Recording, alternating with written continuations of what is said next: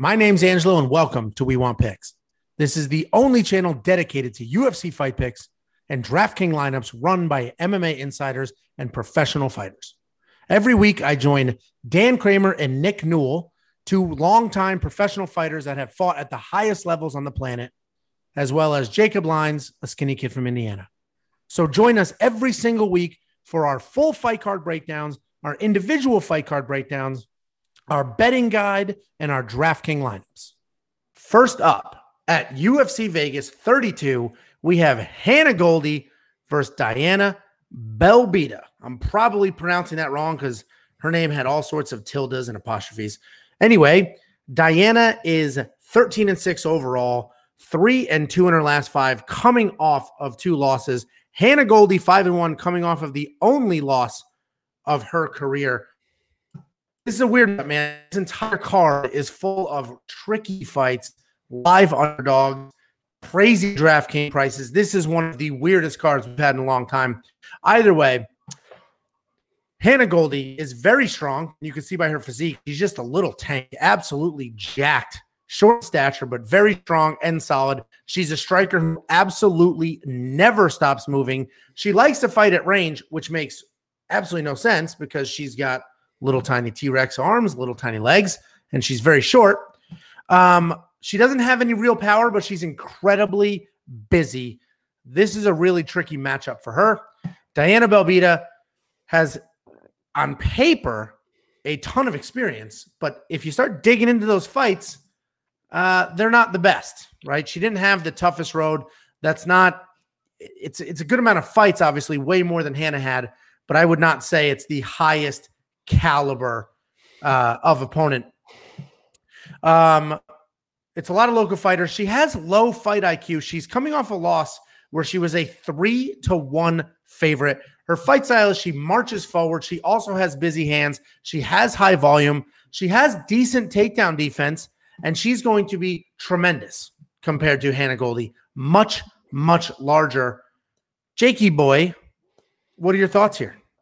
Yeah, that was a slap in the face saying she didn't have any competition because she fought my girl Ariana Lipski and she got submitted by her, which is not a great sign because Lipski, we saw in her last fight, she's a fantastic kickboxer and just got absolutely mauled, couldn't get off her back. So I don't think that's a good sign for Diana, but at the same time, Hannah Goldy, you mentioned, she's a physical presence. And if you look at her Instagram, which I have done multiple times in the past few weeks, she's even more shredded than she even looks like, even in this picture. I mean, she's just absolutely shredded. So I don't know if maybe she, started a new cardio program or what the deal is with that, but she is absolutely jacked, absolutely shredded. I did watch a grappling match with her. She looks pretty green on the ground. Even like the transitions that I would normally see, just like in even novice people, it seemed like she didn't really know what was going on. So this fight is so tough to pick because I don't think either one of them are very good anywhere. So I'm going with Diana just because there was one fight where she came out with a fox draped over her. I can't remember what her nickname is, the Warrior Princess. So she literally had a fox draped over her, a dead one, and was holding like a spiked hammer as she's making a walkout. So I said, okay, well, that's enough for me. So I have her winning, even though I don't think she's like head and shoulders above Hannah. Well, I guess in height-wise she might be, but it's a tough. Yeah, she's literally head and shoulders above her. It's a tough pick. I could see it going either way. I don't think either girl is that great, but I'm going with Diana literally just because she walked out with a fox draped over her shoulders. No, and listen, this is absolutely a pick 'em. These odds are ridiculous. This is a pick 'em because Hannah Goldy, very like when you look at her, she looks incredibly strong, and she is strong, but she doesn't really have knockout power. She doesn't use that physicality to like ragdoll people. She kind of is just very busy. She's in fantastic shape, so she doesn't really tire, but she's very busy. Pepper, high volume, not great anywhere. So, this is absolutely 100% a pick 'em fight. Do not bet on this fight because at plus 155, she's not even a big enough underdog to really let that fly. So I also have Diana Belbita winning because I'm definitely saying that wrong, but her takedown defense is very solid. She's just as busy and she's much, much taller. I am not a Tapology guy, meaning A lot of these people will look at Tapology, oh, the reach, and then they base the fight off of that. I don't typically do that. In this case, the reach is a big deal.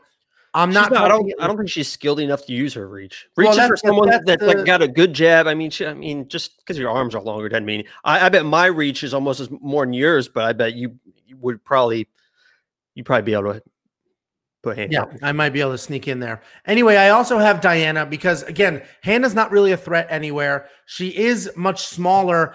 And if she was a wrestler, that'd be fantastic. Great. She's small, duck right under, boom, takedown. That's not really there. Diana's my pick. I'm not betting on this. I have a bunch of bets on this card. I'm not betting on this. I'm not touching it with DraftKings. And that, you mentioned if she was a grappler, that grappling match I was watching, I just remember this. She had her, and it was not like a jiu-jitsu match. It was with the cage, but there's just no hit punching or whatever, like a true grappling match.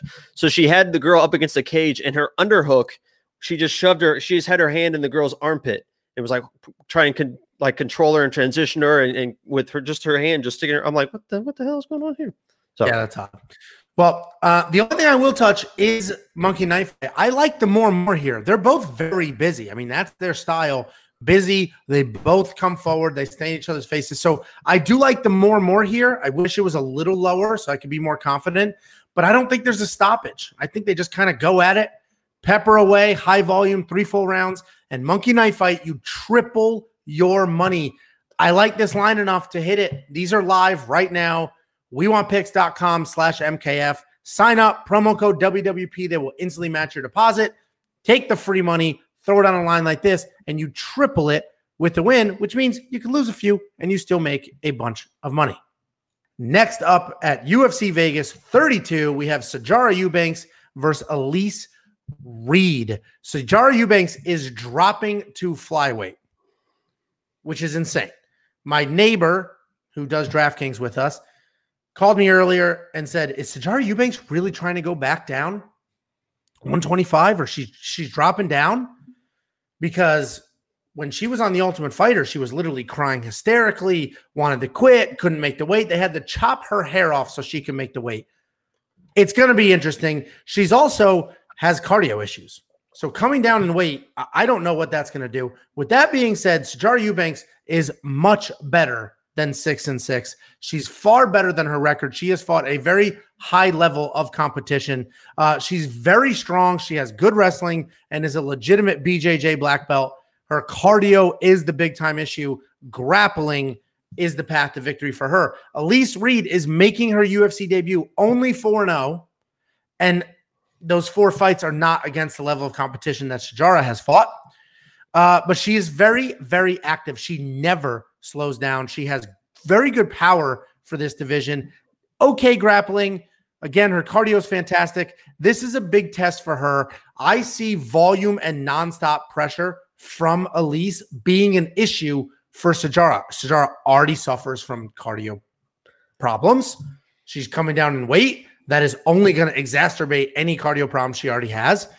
It's going to be, this one is one that I'm going to wait to see the weigh-ins before I really unload some money. But I did already do a half a unit money line on Elise Reed because I do like Elise here. Sijara is very tough. Sijara is good at grappling, but that cardio is going to be an issue. I could see Sijara taking the first round, losing the next 2 just from sheer volume and exhaustion. Jakey, what are you thinking? Yeah, when I first saw this, I honestly thought it was a mistake. I honestly thought it was a mistake. Sijara Eubanks, a 6-6 fighter with 9 straight decisions for $9,300. It's not like she has 6 wins where she's just putting everybody away, but sometimes she loses, so they give her a value because she's a finisher. She has 9 straight decisions against an undefeated fighter. I mean, this is an undefeated fighter. She's not fantastic, but it is an undefeated fighter. And you're gonna give her a $9,300 value, almost a 3-1 favorite. That's crazy. If you're gonna take Sijara Eubanks at $9,300, God bless you. That's not me. I'm taking $6,900 and the value in Elise Reed. I've seen some tape on her. If she gets on top, I don't know if she can against Sijara Eubanks, but if she gets on top, she's nasty when she gets on top, and that's where she kind of wants to be, which might be a problem against Eubanks because Eubanks is a pretty good wrestler. But I just look at it. value-wise for DraftKings, I see $6,900. I see Sijara Eubanks, who, like you mentioned, could have cardio issues. Doesn't finish people. She doesn't get finished, but she doesn't finish people. So there's opportunities for Elise Reed. So, I'm going with the Elise Reed in this. I'm worried about, kind of the inexperience factor because Eubanks got a lot of it. But, I just see the value at $6,900. This, to me, should be – I think Eubanks should definitely be the favorite, but this should be like a $8,300, $7,700. So if I think that Elise Reed is $7,700 in my mind, I'm putting my lineup at $6,900, and that way I can flood the rest of my lineup with favorites. Yeah, I have Elise Reed in my lineup as well. We'll see what happens to my lineup throughout the week. I have so much money left over. DraftKings is crazy this week. I agree. Sijara Eubanks is by no means – a almost minus 300 favorite. Absolutely not. She is absolutely not a $9,300 fighter in DraftKings. So I think Elise Reed wins this fight. She's 4-0. There's just not enough to know. I mean, this is a giant step up for her in competition, just straight up. I mean, Sijara Eubanks is 6-6, but it's all UFC level competition, basically her entire career. So I have a half of a unit. One little side note. If I was on a hot streak instead of a cold streak, I think Elise Reed would be my lock of the week. She's not, but I'm just saying, if I was riding, I'd be like, yeah, let's go ahead and make Elise Reed. But I gotta check myself this week a little bit. Yeah, you need to come back to reality a little bit. So I have a half of a unit money line bet on Elise Reed. As soon as the full props drop, she is a perfect candidate for one of those 3.5 bets. The 3.5 bets, if you don't know, WeWantPicks.com/bets. The 3.5 bets means you can buy a round on the judge's scorecard. All she would have to do is win a single round, one round against Sijara Eubanks. That will absolutely happen. No bones about it. Likely the third round, and I'm assuming the second round as well. But as soon as that prop bet drops, I'm hammering that one because that will definitely happen. The monkey knife fight line is tricky because I'll go more on Elise Reed. 82.5 is a lot. I do see a decision here. 82.5 is a lot. But it's probably the more and more. More and more is probably the play here as well. I think it's a 3-round fight. I think they go at it. Sijara might go under, but if she gets on top, she'll be super busy. What do you think about the monkey knife fight line? Yeah, I'm looking at her past lines. It looks like when she loses, it's right around 70. And then like her last win, she got 107. So I guess it's probably, if you're looking at just the numbers wise, it depends on, do you think she's going to win or do you think she's going to lose on if you're going to play more or less? Yeah, so she's probably a less more is probably the safest play here because I do think Sijara loses. I mean, 4-0 is not, you mentioned she's undefeated and you never know, right? This could be the beginning of a 50-0. This could be, she could be 4-4 in 8 months. So it's impossible to tell, but I like Elise Reed here. I think her incredible volume and pressure will be an issue for Sijara, who already has cardio issues and is now dropping in weight to have even more cardio issues.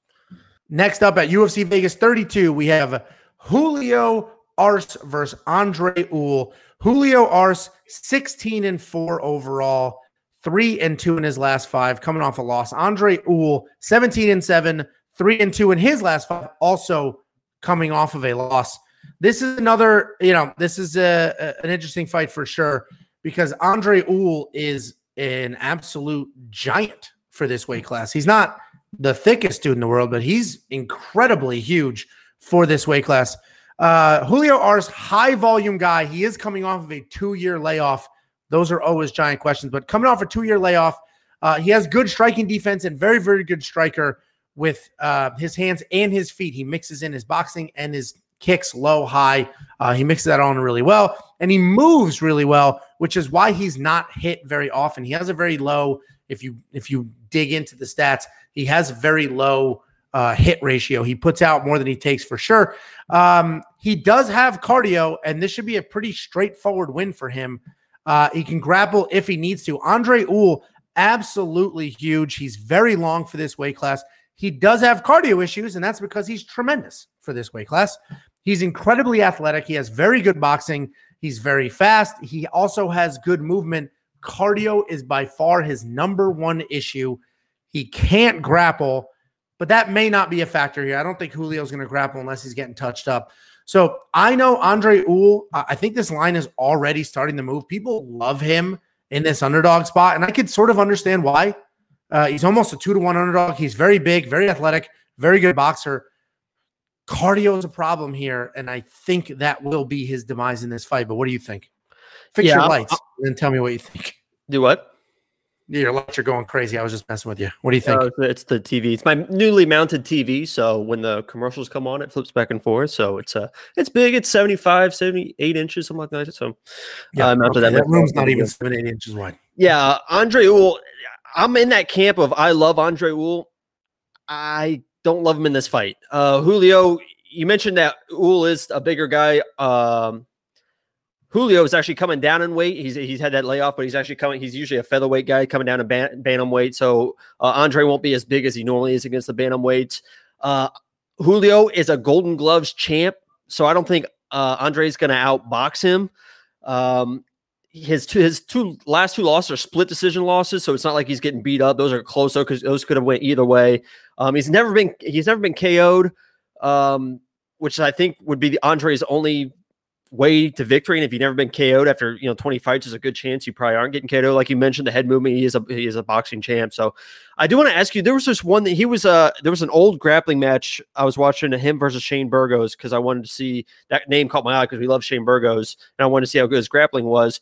They were doing like some wild, like just have fun grappling that I've never seen before, where they were just tumbling over each other. And then one would like kind of submit and then they roll out of it. I've never seen that before in my life. And it was the most beautiful. Was there like was there a referee or they were just drilling? No, it was at a tournament and stuff. And there was a ref, but it's like, you could tell they weren't trying. They were having fun. Yeah. But it was like they would roll, one would roll and like start working a submission. Then they would like let them roll out of it. They're literally just like in one ball, just moving as one. It was the craziest thing I've ever seen. But yeah, it was a wrestling match for Shane Burgos. We love Shane Burgos. So he definitely can if he needs to, but I think he's going to have no issues with Andre in this fight. And that's why Julio is in my lineup. Oh, I didn't go that far. Julio is my pick, and bet wise, I think Andre Ewell 3.5 is a decent bet. I just talked through what that is. You basically buy one single round on the judges' scorecards, so you can lose. You buy 3.5 points on the judges' scorecards, so you can lose 2 rounds as long as your fighter wins 1 round. You win your bet. You're only going to find that at WeWantPicks.com/bet. I think he can take the first round when he's fresh and he's long and the range is trying to get figured out. He's super fast. I think he can win the first round. And Julio's been out for 2 years. I think the first round, there's going to be some adjustment periods. It's going to be a little tricky for him to get in there, find the distance, gauge it. The first round, Andre Ewell should win. Then he'll fade. Julio will hit a rhythm, win the next 2 rounds, but I don't see Andre getting put out. So I love that 3.5 bet here. It's not dropped yet, but as soon as it is, I will probably hit. I didn't touch it for DraftKings, but you definitely did. Monkey Knife Fight. Oh, man, is this another more? I would say so. It's going to be a pure boxing match. Julio's never been knocked out, and he doesn't really have like big knockout power. So I would say it's probably a more. Yeah, I think more is the play here. I would agree with that. I mean, that's not the highest. It's a high line, but it's not crazy for a couple of smaller dudes. So either way, WeWantPicks.com/MKF if you want to triple your money. Next up at UFC Vegas 32, we have Adrian Yanez versus Randy Costa. Adrian Yanez looks exactly like our buddy, the BMF champion. Oh my God, I am forgetting his name. What? Jorge Masvidal. Looks exactly like Jorge Masvidal. Exactly like him. Jorge. Dude, look at his face. He even has the exact same facial hair. Except for the long hair. He looks like Jorge Masvidal. He looks like more like Anthony Pettis than anything. He does look like Pettis. Actually, he looks like Sergio Pettis. Good call. But he looks like Jorge Masvidal before he grew out the Jesus hair. Either way, he's 13-3, 5-0 in his last 5. Randy Costa is 4-1 in his last 5, 6-1 overall. This may be fight of the night. And I don't know if you guys checked out MMA Junkie, but MMA Junkie has like a 20-minute interview with the two of them talking through how this fight came about. They literally started arguing online about what's better, Dr. Pepper or peanut butter cups, I think. And then they just started going at it, having a good time. And somebody asked him if they would fight each other. Randy said, sure. And Randy's like, I like him, but I'll fight him. And then Adrian's like, yeah, all right. I like him. I'll fight him. So pretty cool. It's a pretty fun interview. They're laughing the whole time, having a good time. So either way, Adrian Yanez is very technical and he has solid fight IQ. He has super fast hands. He does have power and he has an incredible chin. He doesn't slow down. He will probably need his chin here because he marches forward and he never lets up. And Randy Costa is a very good finisher. He's long. He uses his range and he throws everything with power. Everything is 100%.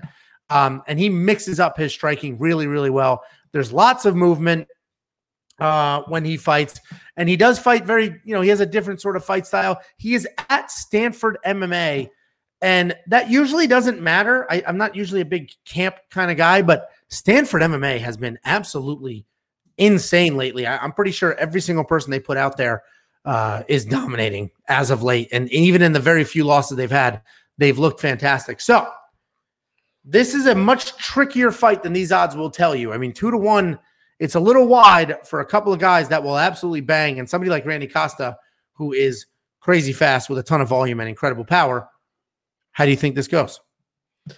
I love Adrian Yanez. I mean, this guy is a complete assassin. He walks you down, waits for you to throw, and just counters with such precision and power. It blows my mind. And I got a little pissed off because you said it was going to be the fight of the night. I have in my notes right here, I have it highlighted. This is going to be the fight of the night. I think you nailed it. These are two fun guys. And Randy is no slouch either. I have Yanez in my lineup, and I think he's going to win.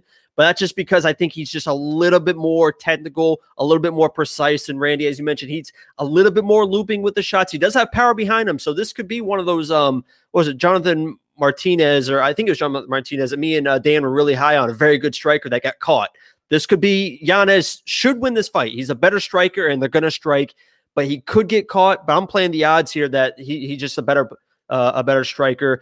And the only thing that I would say is Randy needs to use his length. I don't think he throws punches straight. Like I said, I think it's more looping, so I don't think he uses length, but he needs to use his length versus Yanez. And this is what swayed me the most. I was looking at both their Twitters, and for some reason, Randy Costa, in his Twitter bio, it says, quote, professional bad decision maker.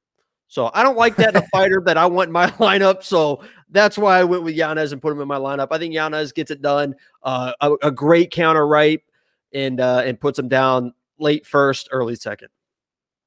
So I have Yanez in my lineup as well. I spent the $9,000. I think it goes a little longer. So I've got a bunch of stuff on this already. I have the over on rounds. Anytime I see rounds set at 1.5, I really look at it, because 1.5 rounds is not a very long time. I guess it is if you're in the fight, but usually lines are 2.5 rounds. So I hit the over. I already placed that bet on the over 1.5 rounds because I don't think there's an immediate knockout. 1.5 rounds, 7 minutes. Also, I think this line is low. I went the more. I've already played it on Monkey Knife Fight. I don't want it to move, so I've already played it on Monkey Knife Fight because I think that line will go up. Because honestly, DraftKings, the odds makers, Monkey Knife Fight, thinks that they probably stand there, they bang, and Adrian Yanez knocks him out.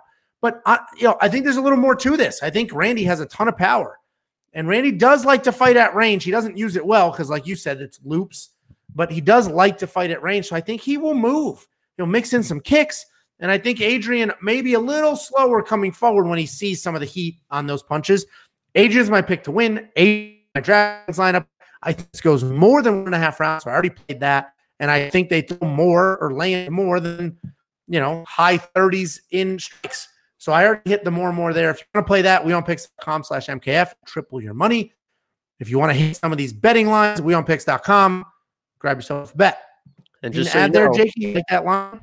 Yeah, if you're saying that it's going over a round and a half, that would be the first time in Costa's MMA career that it would go past a round and a half.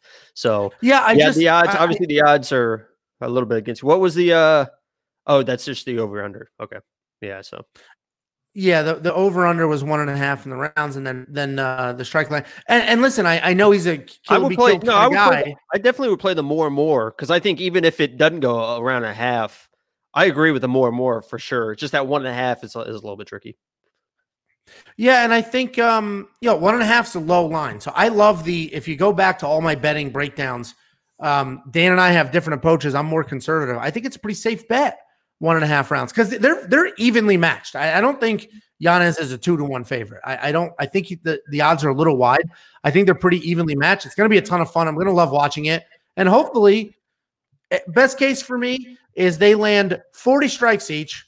Adrian Yanez knocks out Randy Costa at end of the second round. That's best case for me. I'll hit my DraftKings. I'll hit the Monkey Knife Fight, and I'll hit my bet.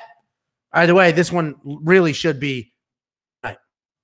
Next up at UFC Vegas 32, we have Ian Heinisch versus Nasruddin Imavov. Ian Heinisch, 14-4 overall, 2-3 in his last 5. He's had a rough go at it. Can I just do something real quick? Because I don't know if anyone knows Ian Heinisch's story.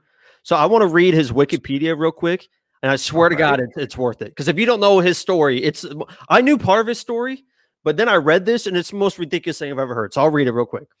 So he won a Colorado State High School Championship and was All-American twice. This is in wrestling. He went on to wrestle at North Idaho College, but dropped out of school and originally moved to Vancouver, working as a door-to-door salesman before being deported for working illegally. Okay.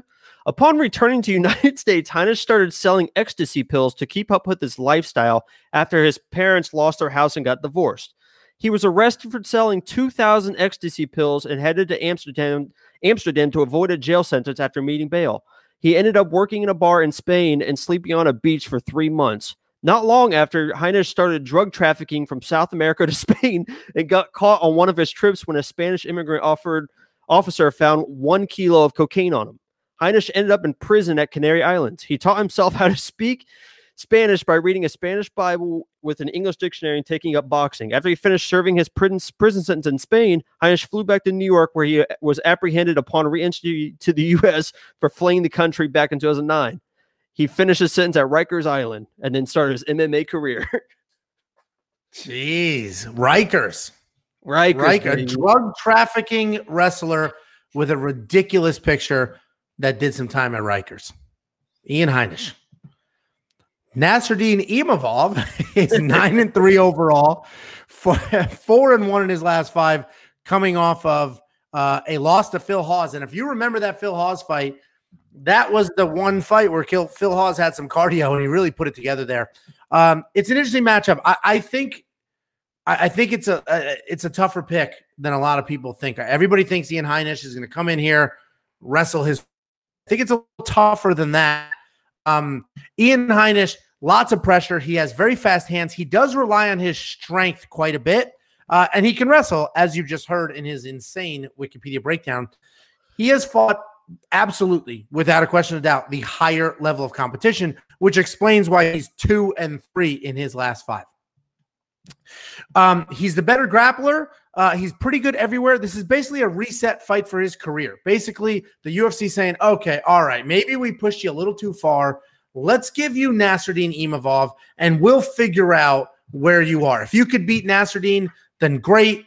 You're one of these guys that we can probably push, and we can do something with you. If you can't beat Nasruddin, then you're on your way down, and you're like keeper, and we'll do that. Nasruddin has very good cardio, and he has decent grappling. He counter strikes really well, which means he should be okay with the forward pressure of Ian Heinisch. And I think he's a better striker. He needs to strike. He needs to stick and move to win this fight. He's made some poor decisions in the past. I wouldn't say he has the highest fight IQ, especially if you look at that Phil Hawes fight.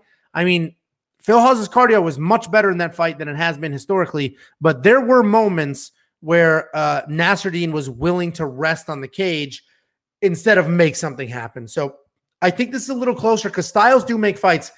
And if you take the Ian Heinisch grappling versus Nasruddin grappling, Ian should win. That style's a bad matchup for Nasruddin. But if you take the counter striking of Nasruddin and some, at times the wildness of Ian, then Nasruddin should have a pretty good go of it. So this is a lot closer than people are giving it. And even I'm looking at the comment section now, everybody except one person said Ian Heinisch should cruise to a win with grappling.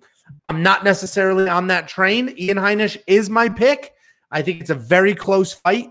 I don't think this is just take down Nasruddin over and over and get it done. So what do you think, Jacob? I think it's going to come down to the wrestling because I think Ian's going to wrestle, and I think Imavov will let him wrestle and going to try and out wrestle him because I think Imavov, that's kind of his go-to, his backup plan is wrestling, and he's comfortable there, which I think is going to hurt him in this because I think he should strike with Ian, but I think he's just going to succumb to the grappling. Even that fight against Jordan Williams, we'll talk about Jordan Williams later.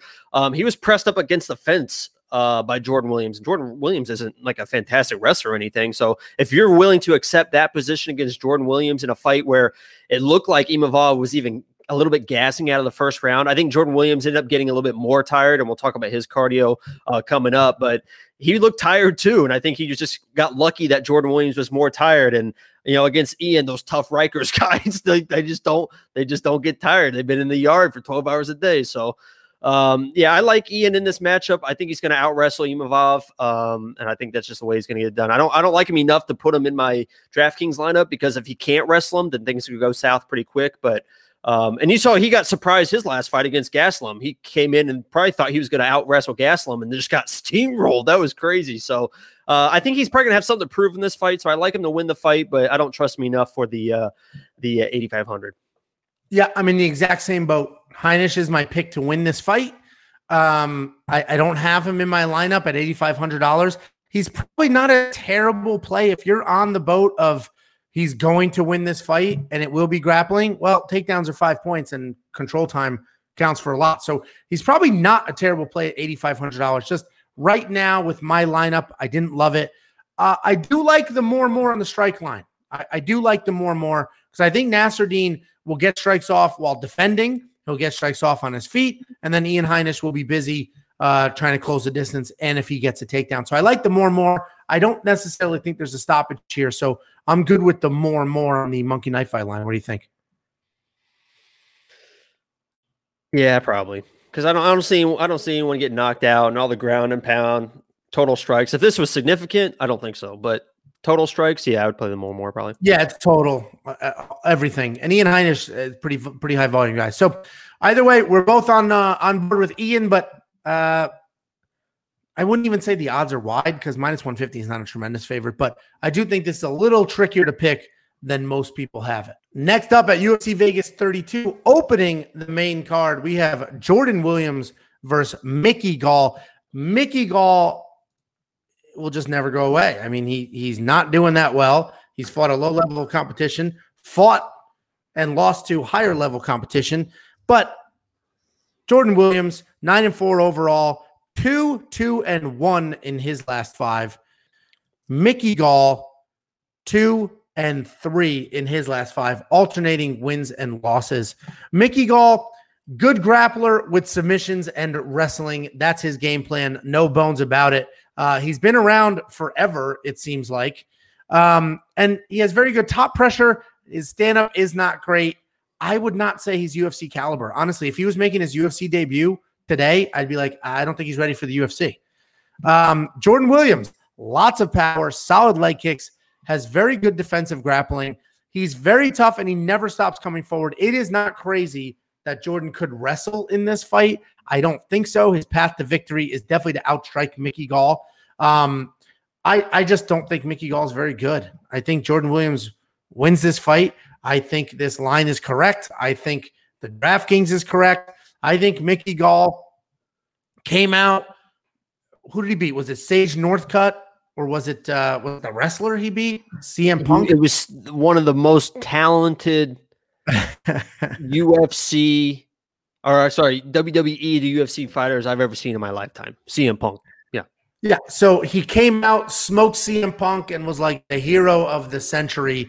But, that's not what gets it done. So, I think Jordan Williams is the better MMA fighter. I think Jordan Williams wins this fight. The only issue could be if Mickey Gall sticks grapple heavy, nonstop wrestling, takes him to the ground, then Mickey Gall will probably win a decision. But I like Jordan Williams here. I think it's a safe pick. I think it's a safe play. And I think this is probably Mickey Gall's last fight in the UFC. What do you think? I think Mickey Gall is the more talented fighter. I mean, oh my God, is he your lock of the week? He's not the lock of the week, thank God. But if you watch that blast double that he shot on CM Punk to start that fight, that's what he needs to do. Listen, I think Jordan Williams probably should win the fight, but Mickey Gall is very talented on the ground. Like on the ground, submission wise, he's very, very talented. For some reason, he hasn't really gotten there. He doesn't have great takedowns. Like I mentioned, I make fun of that blast double against CM because it's CM Punk. It was very easy, but that's what he needs to do. He just needs to shoot and shoot and shoot because we've seen Jordan Williams get tired. Listen, he's a type 1 diabetic, and that, I mean, whether you like it or not, it affects you. I mean, that affects you in a fight. And I actually looked at his Instagram the other day, and he's was talking about how he manages it, and he had like a breakthrough with his doctors recently to be able to manage his insulin in training and stuff. So hopefully he comes fully prepared and he's good to go and healthy, and hopefully he has found a good solution to being a type 1 diabetic. But, you know, it affects him. You've seen him affect him before, and I think he's got cardio issues because of it. It's not really his fault, obviously, but I think Mickey Gall comes out. He knows he's fighting for his life. He's very, very good on the ground. I think he comes, shoot takedowns, eventually wears him down, gets him to the ground, and finds a submission. So I actually like Mickey Gall in this fight, and I think I ended up putting him in my lineup. Let me double check real quick. But I'm pretty sure I worked my lineup again, and yeah, Mickey Gall is in my lineup. So good for you. It's tricky. It's not the worst pick in the world. I just don't think Mickey Gall is very good. But if he does come out here, Mr. Grapple, and grapples heavy, wrestles hard, you know, and just sticks to that, doesn't even mess with the striking, he could definitely win that decision. What do you think of the monkey knife fight line if that's the direction you're going? Probably more and more. Well, I don't know. That's tough because Mickey's not. He's not a try to mount you and TKO you type of grappler. He's a submission grappler, so he's just going to keep working. There might be a lot of shots though, you know, soften him up to work for those submissions. So I think it's probably more and more. It's probably the safe play, just because. Man, that's a tough one. That's a tough one. I think it is a line. I'm not. I probably won't touch it. I do agree with you. Either way, if you're confident in that line, WeWantPicks.com/MKF. I don't have any bets on this. I don't have any plays on this. It's a little too many unknowns here, and it's not a high enough level fight for me to have any real confidence in. Either way, this is the main card opener. Next up at UFC Vegas 32, we have Punahele Soriano versus Brendan Allen. Brendan Allen's name, I feel like, comes up constantly in. I swear to God, he fights once a month. Does he not fight once a month? And he's fought everybody. So it's like his name is always coming up when we're doing breakdowns, either talking about him or talking about who has fought him in the past. Punahele, big boy, tough Hawaiian, and you love those guys. 8-0, which means he's 5-0 in his last 5. Brendan Allen, 16-4 overall, 4-1 in his last 5. Punahele, this is striker versus grappler. Punahele has a ton of power. He can put anybody out. He needs to do more than just look for a KO, though. He can wrestle as well. He has a touch of wrestling in there. But if he gets taken, will be path is to make sure Brendan Allen pays for everything on his way in and uses physicality and his power. Brendan Allen, he is another move to Stanford MMA guy. BJJ black belt. He does have low kicks. He has very good takedowns. He's very tough. He's very tough on top. He is fast. He has high fight IQ. And if I'm him, I chop Soriano's legs out. I remove that power, and then I grapple hard. This is a really hard pick. Everything on this screen is correct, right? DraftKings basically said it's a pick'em. The odds have it as a pick'em. The strike line has it as a pick'em. The only thing I am confident in is the over 1.5 rounds. I already bet that. 1.5 round lines I love. I usually over. That's basically saying Punahele is going to knock Brendan Allen out, because I don't think Brendan Allen takes him down and submits him in 1.5 rounds. I mean, Punahele is big, strong, has some wrestling in him. So I'm not going to get my pick just yet, but I do love the over 1.5 rounds here. What are your thoughts? Yeah, Soriano really burnt me last time, because his last fight, I think I picked that Dusko or Dusko, or however you say his name. And yeah, I think he got like 4 or 5 knockdowns in that fight, because Dusko was tough, really tough, but just had his hands down. And so it made Soriano look great. I think Soriano is very, very good. He mentioned he is one of those tough Hawaiians, man. I do love those tough Hawaiians. Every single one of them is tough. It just doesn't make any sense. But yeah, but I think he's a good fight. I don't think he's as good as he looked in his last fight, if that makes sense, because Dusko is just a guy that kept his hands down, got caught a bunch. And Brendan Allen can kind of get lured into striking matches. He definitely should grapple in this matchup, but he'll get lured into some striking exchanges. So I think if Soriano can get that out of Brendan Allen, I think he can win the fight. But I think Brendan Allen wins the fight with his grappling, with his submissions. But I'm not picking against Soriano again. Listen, he burned me. He's a Hawaiian. There's no way I'm picking Brendan Allen in my lineup. So I think Brendan Allen probably finds a way to get it to the ground and submits him, but not enough to put him in my lineup. Even though I think that Brendan Allen, $8,000 is pretty decent value with the grappling involved, but I just don't trust him enough for the 8,000. And I love Brendan Allen. I always love Brendan Allen. I think they're both a great value because Punahele can take Brendan Allen's head off, knock him out cold, and what a great deal that was at $8,200. Brendan Allen could come out there, just take Punahele down, dominate, control, submit. Wow, of course. How could we knew that was going to happen? How could we not? So I think either one guy is a value. That's the lane you're in. I don't know what lane I'm in yet. I mean, honestly, this is a really hard fight to pick. So much power on one side, high fight IQ and grappling on the other side. I typically lean towards grapplers because grapplers can control where the fight goes. If he wants it to the ground, he can take it to the ground. Where Punahele doesn't have that luxury. He has to keep it standing. So Brendan Allen's probably the safer pick because of the fight IQ and the ability to control where this goes. I may do a Punahele, stoppage, decision, no action, same type bet I just did with Miesha Tate.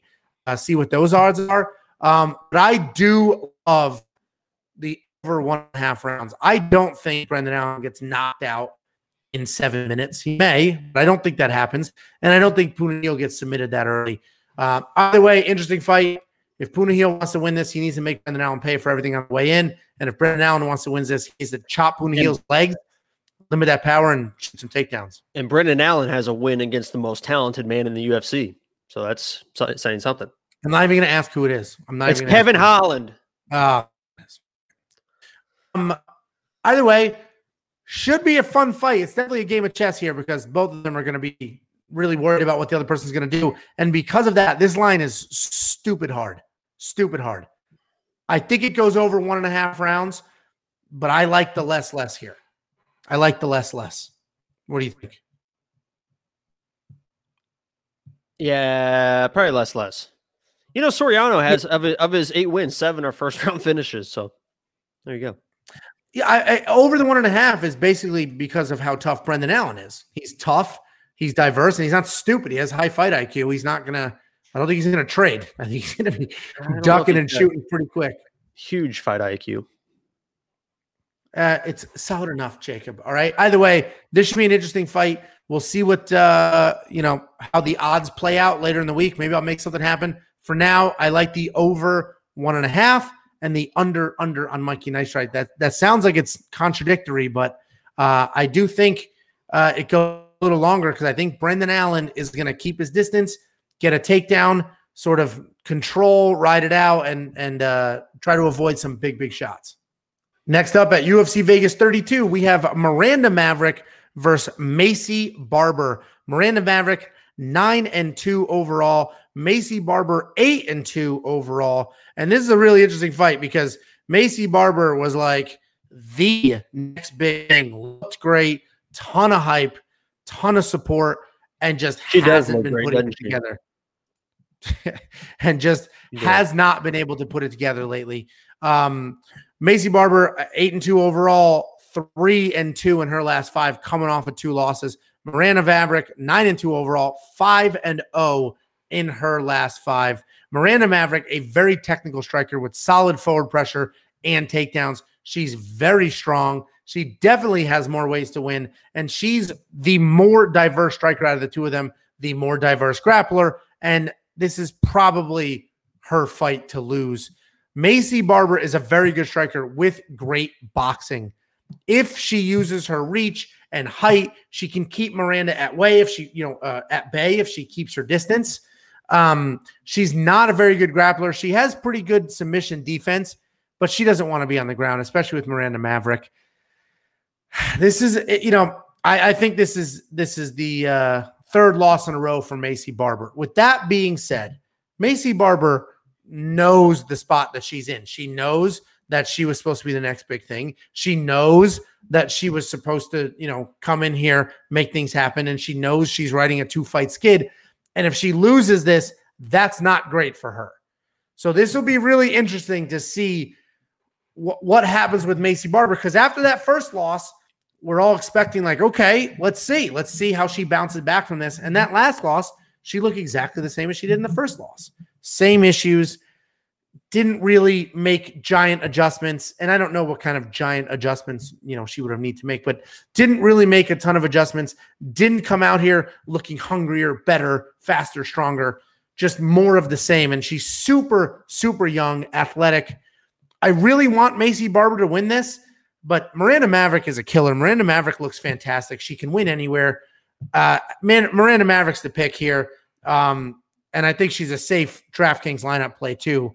Especially at $8,400. Jakey boy, what are your thoughts?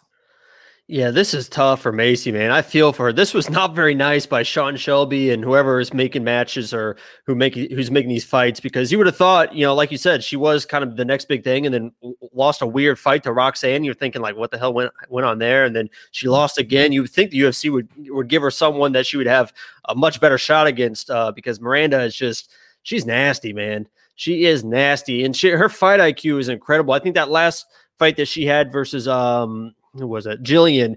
I think at one point Jillian had her back, and Jillian is fantastic on the ground and with submissions, and you can just tell she's very cool, calm, and collected. She knows what to do, what not to do. I think there's going to be a lot of 50-50 situations with Miranda going for – I think there's going to be some scrambles from Miranda going for takedowns. Maycee, I think she's going to look sharp. I think she's going to look ready for this fight, and I still don't think it's going to be enough. But I think there's going to be those weird 50-50 scrambles that if Maycee wants to win, she's got to win those scrambles. She's got to win those positions.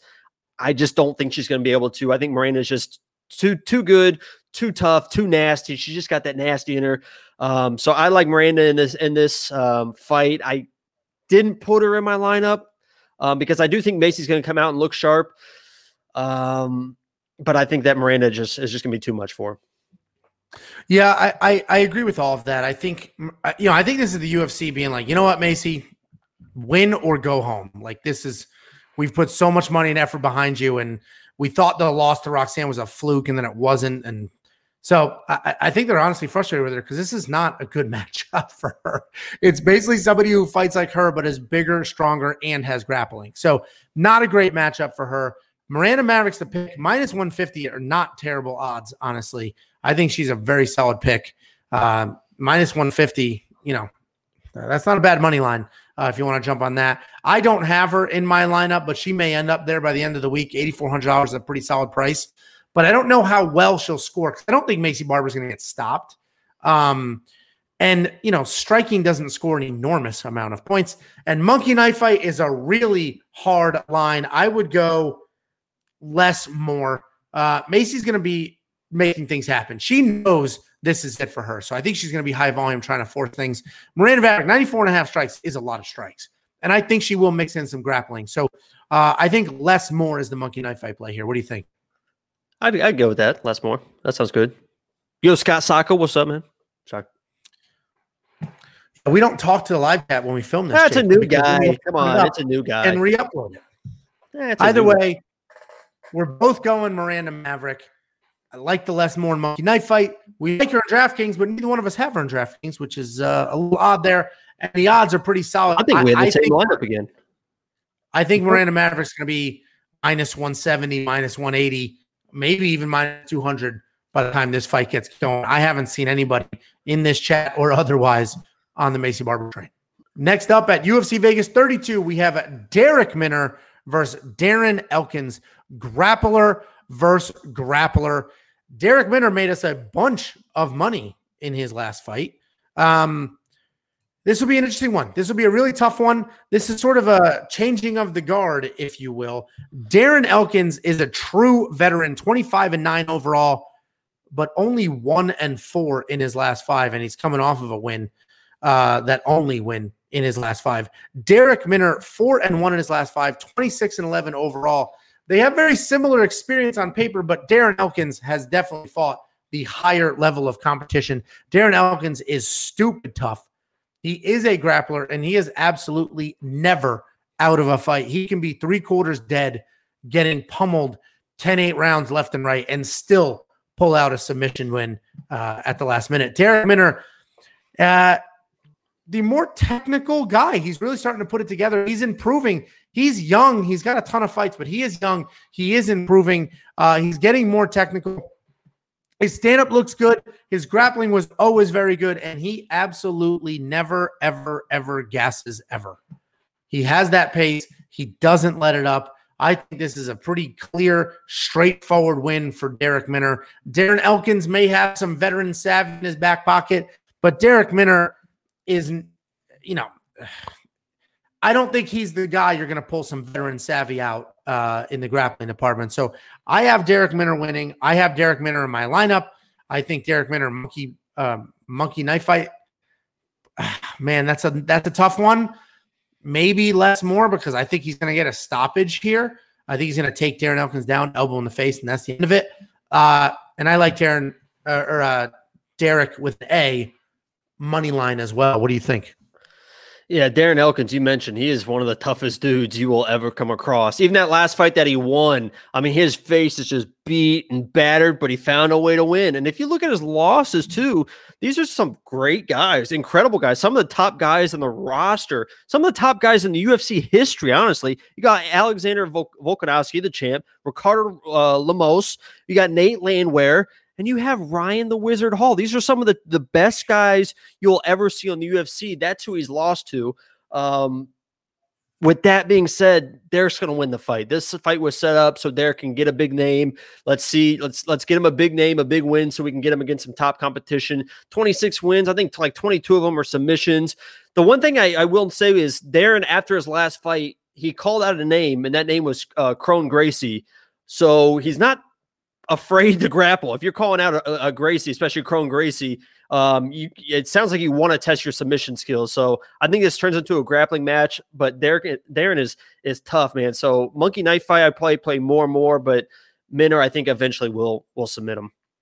So Minner's in my line. It's a really interesting line. It's more and more or less. I think less is the play because I do think there's a stoppage here. And I think Derek Minner gets it. The under on rounds is the best bet. Derek Minner money line is a solid bet. I think this line will move too. I think, while Darren Elkins is always live, I don't know how live he can be fighting a better wrestler. And he didn't get submitted by Ryan Hall. He lost to Ryan Hall, but he didn't get submitted. So I mean, that's a feather in the cap. Losing to Ryan Hall after last week is top 5, one of the most embarrassing things that could ever happen to anybody. That dude was like a turtle on his back. What are you talking about? He landed 2 wheel kicks on the button, nearly submitted him. I can't even count. I think it was like 15, 16. The guy has less wrestling than my daughter, who is 4. He is embarrassing. You could tell how terrified. Don't mention his name on this channel again. You could tell how terrified he was of Ryan Hall. By the first 3 minutes, he was like 15 feet. Like Ryan Hall had COVID. He wouldn't get close to him. Ryan Hall needs to stick to competitive grappling. Without wrestling, it's just embarrassing. I will make you a bet right now. Ryan Hall will be champ by 2025. We're talking about this fight. Derek Minner is both of our pick. Derek Minner should get this done. I like the under on rounds. Well, yeah, Derek Minner's in my lineup. Oh my God, I think we have the same lineup. Well, we'll find out when we film the next video. I like the under on rounds. WeWantPicks.com. Grab that. And monkey knife fight, I like less. You like more. It's going to be an interesting one. Next up at UFC Vegas 32, Jacob put his hat backwards, so I think we're at the lock of the week. Who the hell knows? Next up at UFC Vegas, oh, I know what you're going to do. You're not allowed to do that. Next up at UFC Vegas 32, we have Kyler Phillips versus Rulain Paiva. Kyler Phillips, former lock of the week, 9-1, 4-1 in his last 5, riding a 4-fight win streak. Paiva is 3-2 in his last 5, 20-3 overall. And this is a interesting matchup. Jacob's former lock of the week in Kyler Phillips is a pretty diverse striker. He can strike, he can grapple. His feet are always moving. He does a very good job mixing things up. He has submissions. He is willing to bang with people. That could be an issue. And Paiva is a good striker with some power, a good grappler with very good jiu-jitsu off of his back, which is where he may end up. His striking is definitely more technical than Kyler Phillips. It's an interesting, weird matchup. I actually don't know why this is the featured fight of the card. This should be lower. I think this is an undercard-ish type fight.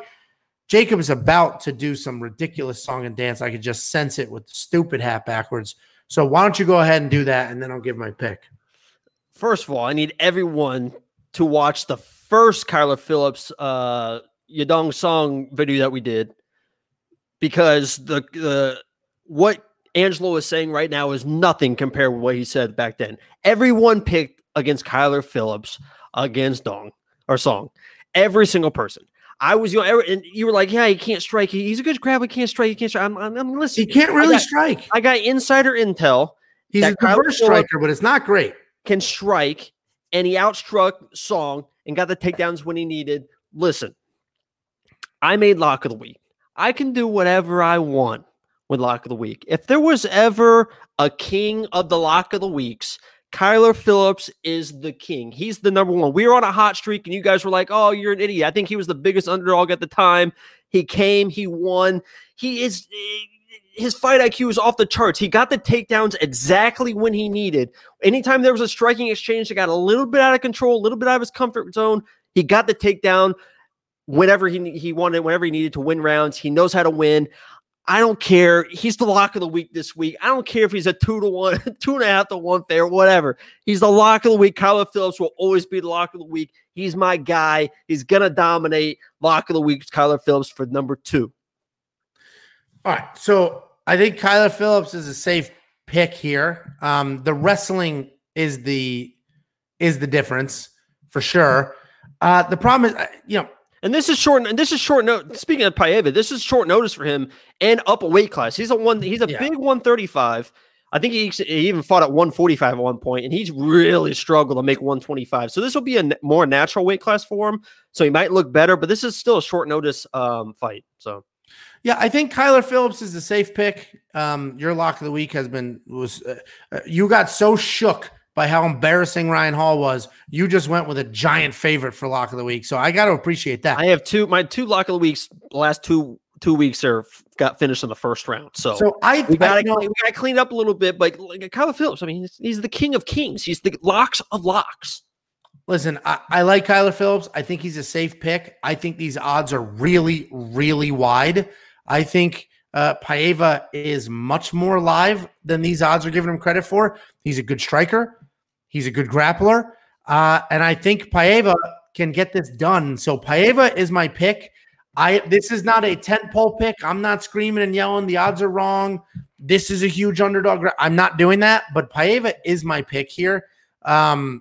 And if I'm wrong, I'll be wrong twice against Kyler Phillips. And just a note, because I think you like this type of stuff when you have a bunch of teammates on the card. From what I'm seeing from Jordan Williams' Instagram, Kyler Phillips, Jordan Williams, Heinisch, and Yanez are all teammates at looks like he has hashtag Factory X. So yeah, Factory. If it's good, Jim. Listen, Kyler Phillips is the safe pick for sure. And he has wrestling. I wouldn't. He has wrestling. First of all, he's a wrestler that is learning how to strike and learning very, very fast, because everyone thought he was going to get pieced up against Song. And he lost, I think, the striking numbers. He lost the striking numbers. The takedowns is why he won. But they were so perfectly timed. But in those exchanges, it was like, oh. But this is my point is every time, and I'm talking like I'm trying to convince you guys like he's a big underdog. That's what I'm used to doing for you're favorite. He should win. The 2.5 to 1 But favorite. he's smart enough to realize when he's over his head in an exchange and will get the takedowns when he needs them. That's what I love. He doesn't get caught in those exchanges where he feels like, I can beat this guy in striking. He's like, oh, let me get that leg. Let me get the takedown, win the round. Yeah, I mean, listen, Kyler Phillips is a good fighter. His striking is improving. I say diverse because he's doing all sorts of crazy stuff sometimes. So it's not very technical. It's not very sound, but he gets in there. He gets it done. I think Paiva wins this fight because I think he's a real threat on the ground with the jiu-jitsu, and he's a good striker, and I think that could be a problem. But if Kyler Phillips takes him down and rides out a wrestling win, that's not shocking. So Paiva's my pick. I'm not betting on that. This is just a pick to have a pick. I'm not confident in anything in this fight. I will do more and more in Monkey Knife Fight because I don't think there's a stoppage, at least an early one. And I think they'll be pretty busy, both these guys. So I like more and more in Monkey Knife Fight. That's the only thing I'll be playing here. What do you think? Yeah, the only thing that would worry me about Paiva is if he was a power guy. Because you saw Kyler did get hit a couple times in those exchanges before the takedowns. So that's why he went for the takedowns. But Paiva, I think he's got 13 decision in his 20 wins. He's not really a big power guy. There's always going to be that submission threat, but I think Kyler Phillips with his wrestling is just way too dominant to control those positions. So I actually think this is more and more. I think Kyler is comfortable enough on his feet to win the striking exchanges and probably get a couple takedowns to win rounds and with some ground and pound in between. So I think it's mostly striking with timely takedowns, and then Kyler Phillips dominates. Yeah, I mean, in reality, he may see. By the way, the graphic it's Phillips with 2 L's there. That's rough. Yeah, well, running the show by myself. Yeah, it's weird how it's not a big deal now, is it? So Kyler Phillips may end up being a phenomenal DraftKings pick because he may get 1,000 takedowns, but $9,200 is a lot of money. So we'll see what happens. I'm actually looking forward to this fight. I'm really only playing Monkey Knife Fights here. Next up at UFC Vegas 32, we have the return of Aspen Ladd in the co-main event versus Macy Chiasson. Aspen Ladd 9-1 overall, 4-1 in her last 5. Macy 4-1 in her last 5. 7-1 overall. Aspen Ladd, as I mentioned, is coming off a 2-year layoff. She gets wild. She's borderline crazy. She's not the most technical, but damn, is she tough, and she's pretty good everywhere. This layoff will be interesting because she may have used the layoff to really button things up. No, she last spring she tore her ACL and MCL. So it's her first fight since tearing her ACL and MCL. And she may button things up. She may have gotten her weight under control. She struggled with some weight cuts in the past. And even her loss, if you look at that, that was kind of a problem. And she doesn't have great striking defense because she'll just go out there and let it fly. She does have power, and she is decent everywhere. Macy is tall. She's long. She gets hit if you stay in her face. If you come forward and you stay in her face, you can absolutely hit her. When she can't dictate that distance, she has some problems. And I think that will be the difference here. I think she's going to try to circle. She's going to try to get the distance. But this is a fight night. So this is the small cage at the UFC Apex. And I think Aspen, her craziness, just going to come charging forward, making things happen, stay in Macy's face. And I think she's going to beat Macy up pretty good. So I like Aspen Ladd in this fight. I have her in my lineup. I wouldn't normally do that, but I do have her in my lineup. If you like Kyler Phillips, then swap her for Kyler Phillips. But I like Aspen Ladd. I have her in my lineup. I just think she gets it done.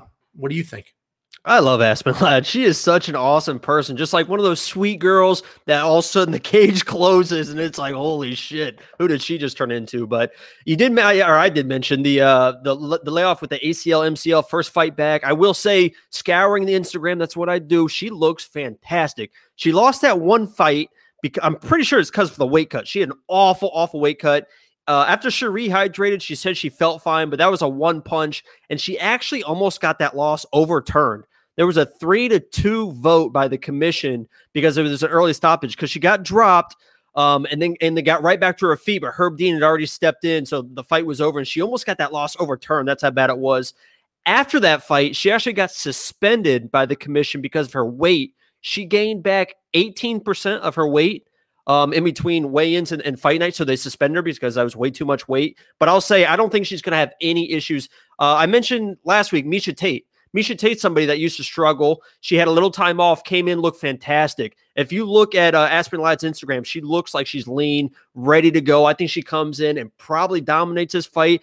Macy's length is the only thing that would worry me. That's the only thing that kept Aspen out of my lineup because I love Aspen, but I kept her out of my lineup first because the length with Macy, because Macy's very, very good as well, and she can strike.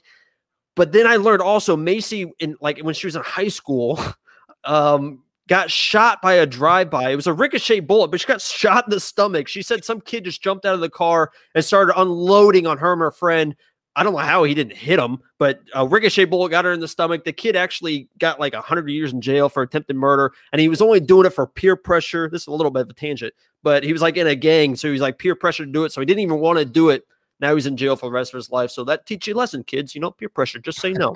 But I like Aspen Ladd in this fight. I think she's probably a pretty good DraftKings pick, but I just stayed away from her just because I'm a little bit worried about Macy. Because if you watch our last breakdown against Macy, I said that I think they're putting her up to try and challenge for a title. So we'll see which one is for real. So yeah, and I have Aspen in my lineup. The DraftKings is crazy this week, and we'll see what happens. I may we'll see when weigh-ins come. I may swap some things around. But I like Aspen in this fight. I don't know if she's almost a 2-1 favorite, especially after a 2-year layoff. But I do like her in this fight. I think, styles make fights. I always break that down. And I think her forward pressure will just frustrate Macy. Macy will not be able to use her range. And Aspen is just going to be in her face doing whatever the hell she wants to do. So I've got Aspen in this fight. We'll take a look at some props because I don't like that money line. That's way too wide. And monkey knife fight, I don't know, man. That's a high line. More is probably the safer play because I think it will be busy, but that's a high line. What do you think? Did you say more? Yeah, it's probably the safer play. I don't know, man. That is a tough one. I would probably play more if I had to, but I would probably stay away from it. Yeah, that's a tough one. That's the type of line. Monkey knife fights, you triple your money, but the lines move. So if you love one that we've broken down tonight, go in there, grab it now. If you're like us, where this one's like it's I would go opposite of whichever way it moves. If it moves, I would go opposite of the way it moves, probably. Yeah, that's why I want to see it move. This way, it gets out of this like perfect middle ground where it is, and then I could hit the under or the over. Either way, weonpicks.com. Grab yourself some MKF. Next up at UFC Vegas 32, we have the main event of the evening. We have Corey Sandhagen versus TJ Dillashaw in his return. He hasn't fought in 2 years because of that insane USADA suspension. Little rat. Corey Sandhagen, 14-2 overall, 4-1 in his last 5. TJ Dillashaw, I can't get that out. TJ Dillashaw, 16-4 overall, the former champion. Honestly, might have went down as one of the best to do it if he just continued on that streak, is 4-1 in his last 5. His loss, Henry Cejudo. Then he got suspended because of the juice. And now it's 2 years later, and he is back, and he's a pretty big underdog here. Just a quick fact or whatever you want. So when TJ tested positive, the commission then went back and tested all of his samples all the way back, 5 fights. They retested everything because they have an A sample and a B. They went back and retested everything because the technology changes. They didn't find anything in any of the fight samples before the Henry Cejudo fight. They did find it in sort of a non-fight camp sample that was a random test. So with that being said, yeah, I don't think you can, and I could be way off. I don't think you can look at his career and say he was only champ because he did the juice. That's the only reason he did what he did. I think he started to do it later and didn't work out for him. With that being said, Corey Sandhagen is good everywhere. He's been very active. In the 2 years that TJ has been off, Corey Sandhagen's been very active. He's got a ton of power. He's got very good striking technique. He's a very fluid striker. He's very fast. He's very good with his combinations and variety. He will throw hands and legs. He will mix it up everywhere. He's very athletic. He's very good. And he also has good jiu-jitsu. and that sounds like the absolute complete package, right? TJ Dillashaw is coming off of a 2-year USADA layoff. As I mentioned, he's beaten everybody on the planet until Henry Cejudo. He's a great wrestler with a lot of power, and his feet never stop moving. He's good everywhere. And without the USADA issue, he may have ended up being the best one to ever do it, honestly. If we assume TJ is the same TJ that he was, he's got the better footwork. He's got better wrestling. He probably has more power. He's not as diverse in his striking, but he can control where this fight goes. I like TJ Dillashaw to win this fight. TJ Dillashaw is in my lineup. I did a money line bet on TJ Dillashaw. I'm all over him. I like him here, and I hope I don't have to eat my words, but I like TJ Dillashaw in this fight. I mean, there's some recency bias on both sides, meaning everybody thinks Corey Sandhagen's the best ever, and people just think TJ's a bum. I mean, go back and watch some of those TJ fights. He was an absolute – it was a masterclass what he was doing out there. Power in his hands, great wrestling. He's good everywhere. This will be a really tough fight, but I like TJ. Jacob has a $100 autographed Corey Sandhagen UFC card, so I think we know what we're going to do. Yeah, there's a little bit. I was gonna lead with that. How I just pray to God that Corey Sandhagen wins because I have this $100 card. I don't even think I could sell that thing for $10 right now. So I pray to God that he goes down as the greatest fighter of all time, Corey Sandhagen, so I can cash in big on that card I accidentally bought. So if you guys are interested in a signed autographed Corey Sandhagen card, let me know and I'll get that out to you. But maybe honestly, maybe we'll make it a giveaway. We'll make it some sort of giveaway on the. I tried to give it away, and nobody even wanted it. Now I gotta wait. If he wins this, I'm not giving away because he's going to be a champ when he wins this. Because TJ Dillashaw, I was almost going to make fun of you because you couldn't say his name. Now I can't say his name. TJ Dillashaw should never have been champ in the first place. Cody Garbrandt dropped him bad, and the round saved his life. He would if Garbrandt had 10 more seconds, that fight's over. Garbrandt's still the champ. I don't know if he's still the champ today, but he would have been the champ. Everyone would have forgot about TJ. He probably would have got on the juice sooner to try to make up those losses or that loss. So listen, Corey Sandhagen, I think, is the true. TJ honestly was in my lineup to start at $7,400 with his talent. It doesn't make sense to me because I was breaking down these fights and looking at these fights, and I didn't look at the odds. I didn't look at DraftKings yet. And when I came to this, I was like, I'll probably pick Corey Sandhagen because he's probably going to be pretty even money. And then I saw this. I'm like, what the hell is going on? TJ Dillashaw, $7,400. I think that's incredible value. I want Corey to win. I think Corey's going to win. Corey ended up making it in my lineup just because the way I worked it out with some other underdogs. But TJ Dillashaw, $7,400 in a 5-round fight with his wrestling and he's one of the. I saw a comment on the one of the videos I was watching. And somebody said he's one of the most technical strikers, almost up there with like Valentina Shevchenko technical. That's how good he is. But Corey Sandhagen, he's just so big and so sharp and uses length that I think he just is going to find a way to finish TJ. But I think that's still some good value at $7,400. Yeah, I like TJ. I think he's got the power. He's definitely got the wrestling. I think he has enough, grappling acumen to not get submitted. And he's got a chin. We've seen him get hit and survive. Obviously, his last fight, that wasn't the case. But Henry Cejudo is probably the best to ever do it.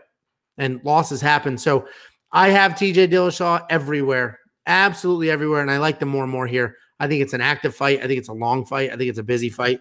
I bet this line drops, though. I think everybody thinks Corey Sandhagen is going to win by knockout or submission. And I'm looking at the live chat now, and that's what 90% of you were saying. So this line will drop. When it does, I'm going to hammer them more and more in Monkey Knife Fights and triple my money. What do you think of that line? I think it's still more and more either way. I think this is definitely more and more. I think it's a very active fight. I think TJ comes out a little slow. I mean, he's had the layoff. He doesn't want to get.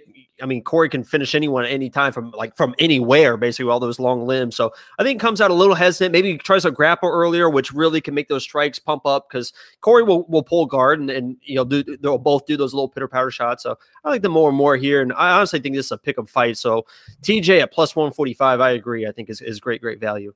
Yeah, I don't even think he's gonna win, and I think it's still great value. So, yeah, I mean, and I agree with you that it should be a pick'em.